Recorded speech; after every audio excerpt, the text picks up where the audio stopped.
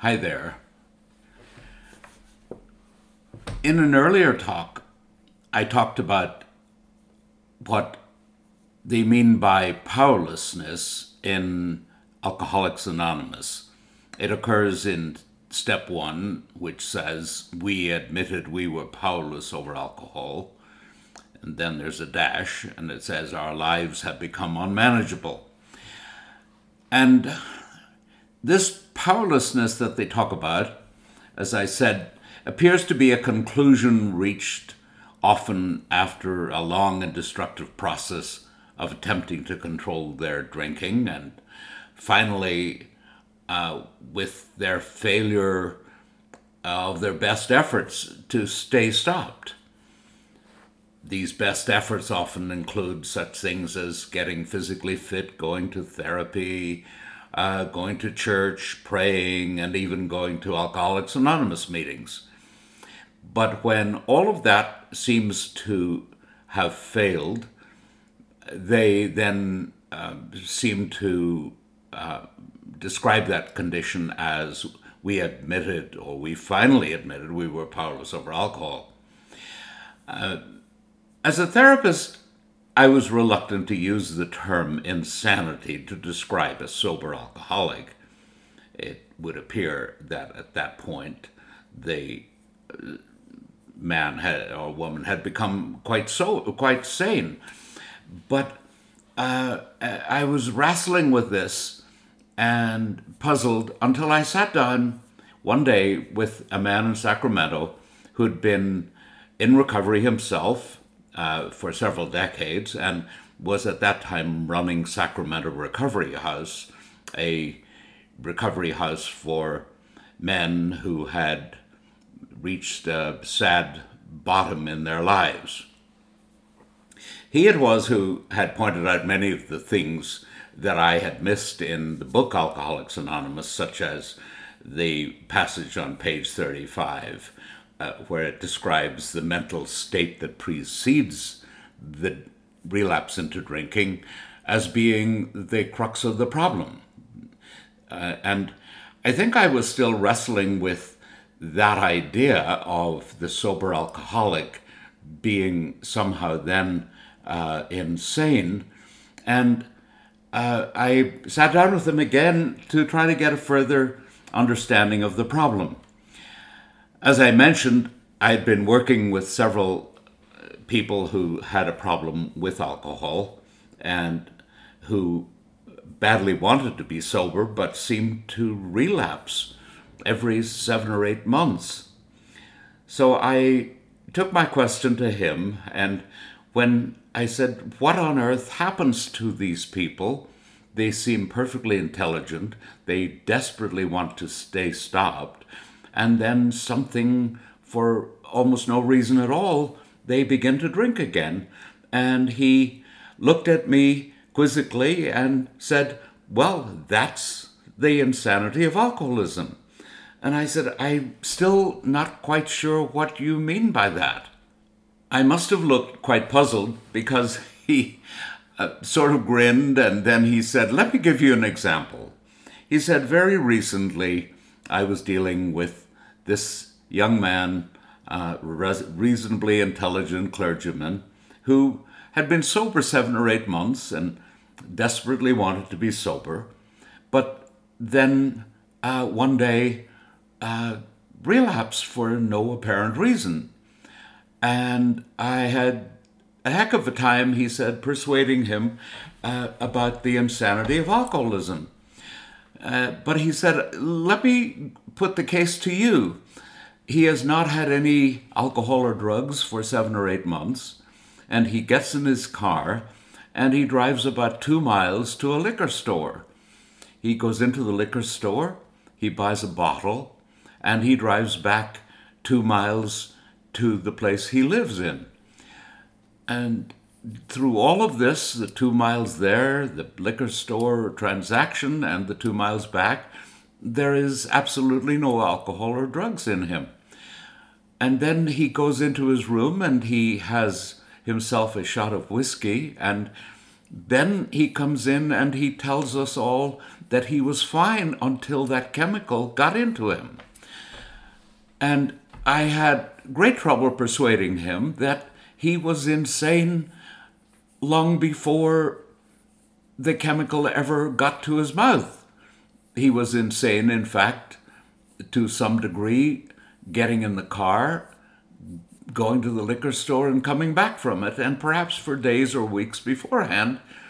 And the insanity, this strange mental blank spot, he said, seemed to have taken over, and everything he had learned about alcoholism and the effects of his return to drink seemed to have no bearing whatsoever on his actions. So I asked him, I said, so how do you explain what was going on with him that had him get in his car suddenly, completely sober, drive to a liquor store, had some event, some trauma occurred in his life? And he said nothing at all. It was a pretty good day. He said there was nothing that he could find amiss, and it just somehow, something came over him. And again, I said, as a therapist, I said, that doesn't seem to be a very satisfactory explanation. And he said, I just want to ask you this. If this is insanity, and you are trying to find a reason for insanity, is not that insanity squared? And I had to admit that, yes, I had probably bought into the Hollywood model that everything that happens is explainable somehow in the backstory of the character that will eventually explain his actions. The idea that somehow someone might have a strange mental blank spot in which they do something absolutely out of the blue that is self-destructive without any animadversion at all to the consequences was shocking. The question, of course, then comes up, if the sober alcoholic is so liable to a moment of insanity, what is his defense? And he said, well, that's exactly what the program of Alcoholics Anonymous is for, and why simply a cognitive awareness and insights into one's emotional condition are seldom sufficient. I think it was then, for the very first time, that I had a true appreciation of the plight of the alcoholic, even the sober alcoholic, and the need for a program that, as Alcoholics Anonymous says, is transformative in order to bring about a psychic change sufficient to recover from this addiction. As a psychotherapist, I was well aware of the fact that the concept of their life being unmanageable had more to do with their condition prior to their addiction than it was to the chaos they created afterwards, although both were included in that second half of that first step of Alcoholics Anonymous. The use of alcohol or other drugs to relieve stress, to escape reality, or whatever was the motive for beginning use, certainly itself was a state of unmanageability. People often come out of their family of origin with anxiety, depression, codependence, all sorts of emotional stressors. When I finally came to consider the second step, which reads, came to believe that a power greater than ourselves could restore us to sanity, I immediately began to recollect the plight of many people who felt that they were called upon to believe or nothing good could happen to them in terms of their recovery. And I found it important to try to understand what exactly Alcoholics Anonymous meant by the phrase, came to believe that a power greater than ourselves could restore us to sanity. The first part, came to believe, I knew could not possibly mean that someone just on the spur of the moment could decide they were going to give themselves faith. That was not something that theologically was feasible, and many people had spent many decades in monasteries of all sorts praying for faith. So the idea that someone could just willy-nilly on the spur of the moment by an act of their own will decide that they now believed in God or some other deity just seemed not realistic at all. So I knew that that could not be what Alcoholics Anonymous meant by that phrase, came to believe. So I had to try to look a little further and see what it could possibly mean. After asking around some, I decided that the person who could perhaps enlighten me best might be someone who was still a professed agnostic, even though he had about 15 years active membership in Alcoholics Anonymous. So I asked him what exactly that meant to him. And he said, well, the first thing he said I had to consider was that in order to recover, I had to be rigorously honest. And he said, I could not possibly be rigorously honest and say that I believed in God when in fact I was using alcohol and drugs to cope with my life. He said it would be the equivalent of a clergyman going to his church and praying to God and coming back and using alcohol, and that it was a bit like the Tylenol salesman who believed that Tylenol was a great product and sold it up and down the countryside, but when he himself got a headache, he used Advil or Bayer aspirin or something else. So what did he actually believe in? So he said, I had to come to believe that perhaps I believed there was a God, but I had a problem in believing in God, though that might be what I would like to do. And so he gave me a more realistic approach to the problem. And he said that in many ways for him, the second step was more like a testimonial. We came to believe something would work.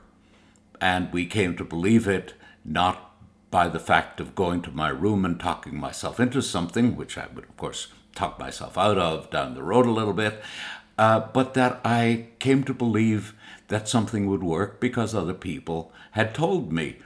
And then I came across the story of the man who had a problem with his car. It happened to be a Saab. And he always reports that back in the 1970s, if you had a Saab, you had a Saab story. So he says that his next door neighbor who moved in had an identical Saab.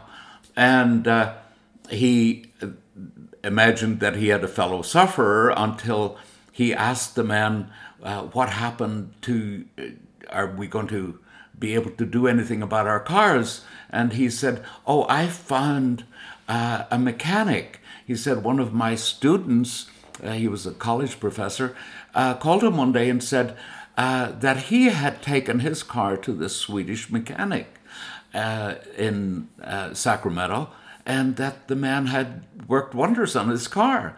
And I said to my new neighbor, I said, what did you do? And he said, I took my car over to Sven also. And I realized that that was very equivalent to step 2 of Alcoholics Anonymous, that this man came to believe that a mechanic called Sven could fix his Saab. He had not yet met Sven. He had not taken his car to Sven. The car was working no better for having heard about Sven. And in fact, it kind of led into what step 3 of Alcoholics Anonymous is, which is they made a decision to do something. And in terms of the car, it would be the equivalent of the Saab owner, deciding to take his car to this Swedish mechanic called Sven, whom he had come to believe could work on his car. So step 3 and step 2 turned out to be much simpler steps than I had first imagined, because when I read step 2, I thought it was sort of a pseudo-religious kind of act where someone had to, describe a God in their head and come to believe in that God, and suddenly, by an act of their own will, and then they had to make a decision to turn their will, they had to turn their will in their lives over. And then I read the black print, and it said, we made a decision to turn our will in our lives. So the decision to take the car to Sven, or the decision to turn one's will in life over, was actually only the decision to do it. It had not actually done anything yet. So I began to understand that these first 3 steps, which sometimes people, I think, mistake for a sort of pseudo-religion, are actually very practical. They are all of my own attempts to stay stopped have failed. My life is unmanageable and becoming more so every day. But I hear from other people that they have found a remedy for this condition, some power greater than my willpower, which has been failing me. And the third step, in sort of short form, could probably be made a decision to do what these people have done.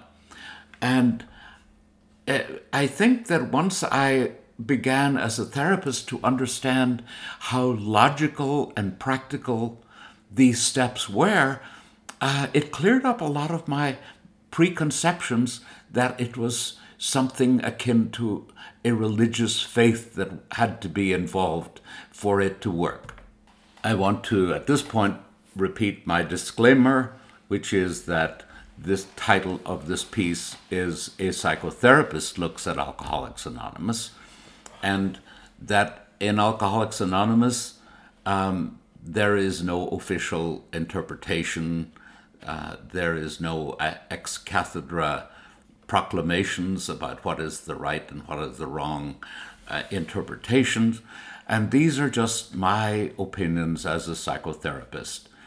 If your sponsor tells you something different, please defer to your sponsor.